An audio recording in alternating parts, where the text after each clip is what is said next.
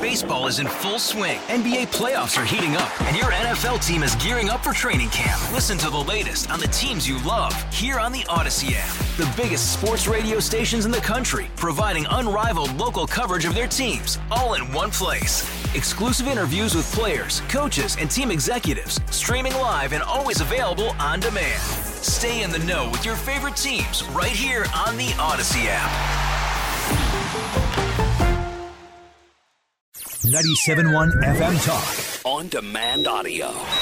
These allegations are deeply concerning. Does the president have any comment? We're not going to comment. It's not clear messaging. No. And now, Sue's News, sponsored by Mr. Appliance, Speedy Expert Service. Call 636-674-6446. On this day in history, I feel like I should mention this here. Fred will be back tomorrow. He's still wandering around Florida. 100. Is he really still there? I don't know, actually. Okay. Do you know, Abby, is he back? But... I believe he is on his way back. Okay. Last I heard, he was on a layover somewhere.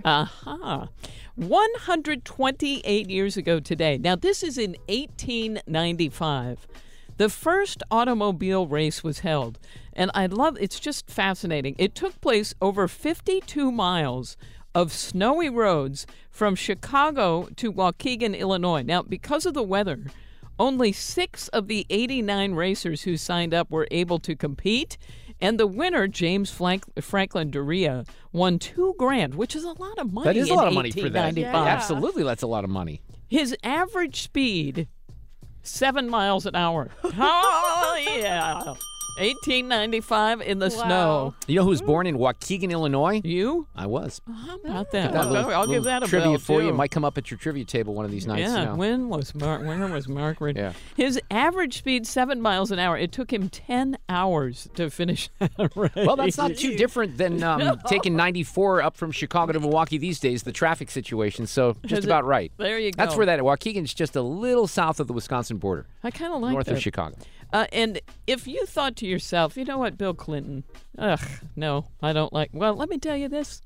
On this day in history, 28 years ago, in 1995, President Clinton was the one who signed a $6 billion road bill that ended the federal 55-mile-per-hour speed limit. I mean, think about how much time that saves you.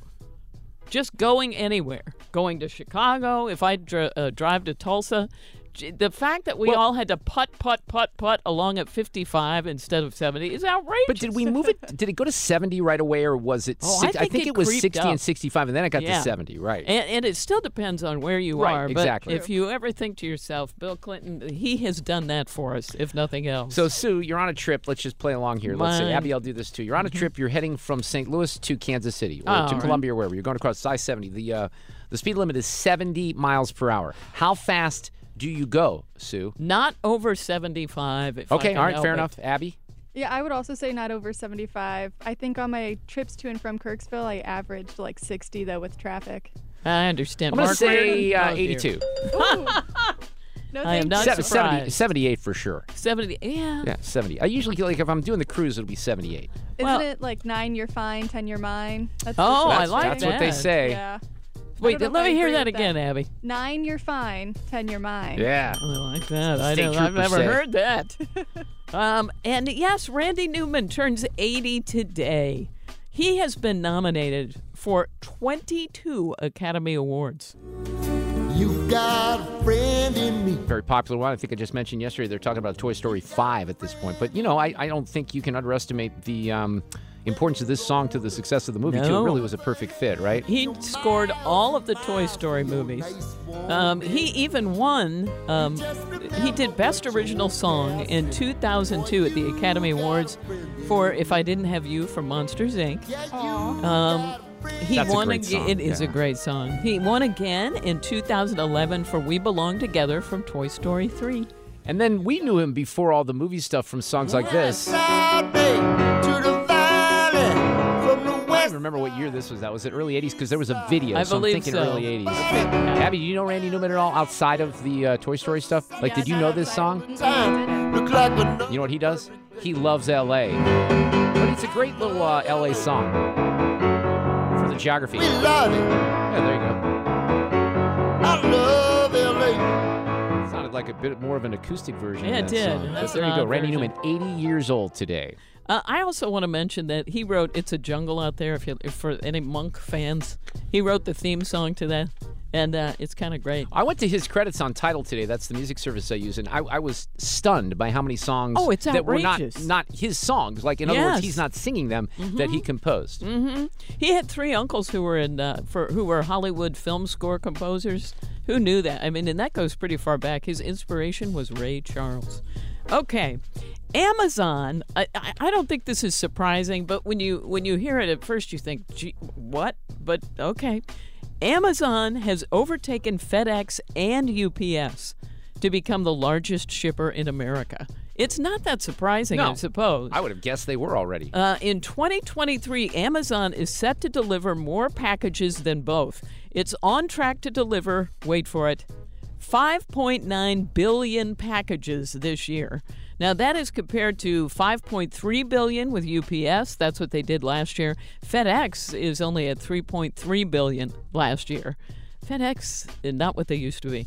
This is according to an article in the Wall Street Journal, by the way. And during the Thanksgiving Cyber Monday period last year, and they don't have the complete figures in for this year, but last year Amazon sold around 500 million items in those 4 or 5 days alone.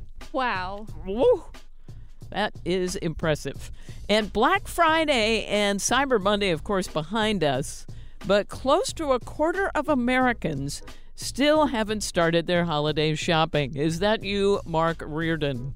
Well, it's me, but not my family. Can I say my wife has gone in early on some stuff, so does that qualify or not? No, I think that you then have not started. No. 23% don't usually buy their first present until December 1st at the earliest. Have you shopped yet, Abby? I've got one person left on my list. See? Women. Overachiever.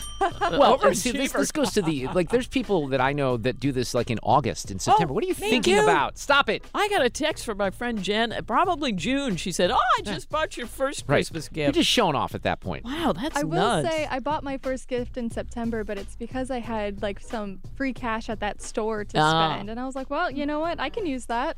Yeah, I get that. It doesn't hurt when you have something like that. 23% don't buy their first until December 1st. Okay, but the same percentage of Americans are super early shoppers like my friend Jen. 23% start buying in September or earlier. That includes 15% who shop year-round. 1 in 4 women are early shoppers, but 1 in 5 men are too. I have not known of those 1 in 5 men. No way do I believe that stat. 1 in 500 men, maybe, not 1 in 5. No, not a chance. That's what they say. You know how I know that? Because I'm a man and I know men. We don't do that. Okay. Well, he's a man and he knows men. I have a good thing. Well, I'm going to save that for when Fred gets back.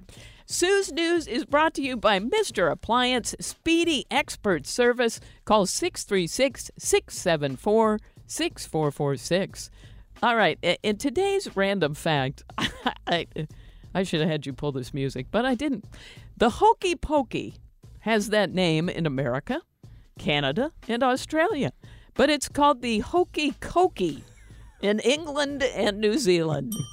Well, Don't know why. That's what Hunter Biden calls it as well, just so you know. Okay, thank you. Is that our random fact? That's it. There you go. Thank you, Sue Thomas, wrapping up an edition of Sue's News here for this Tuesday. And as she mentioned, Fred will be back tomorrow. Randy Newman, 80 years old today. He's not dead. Get more at 971talk.com.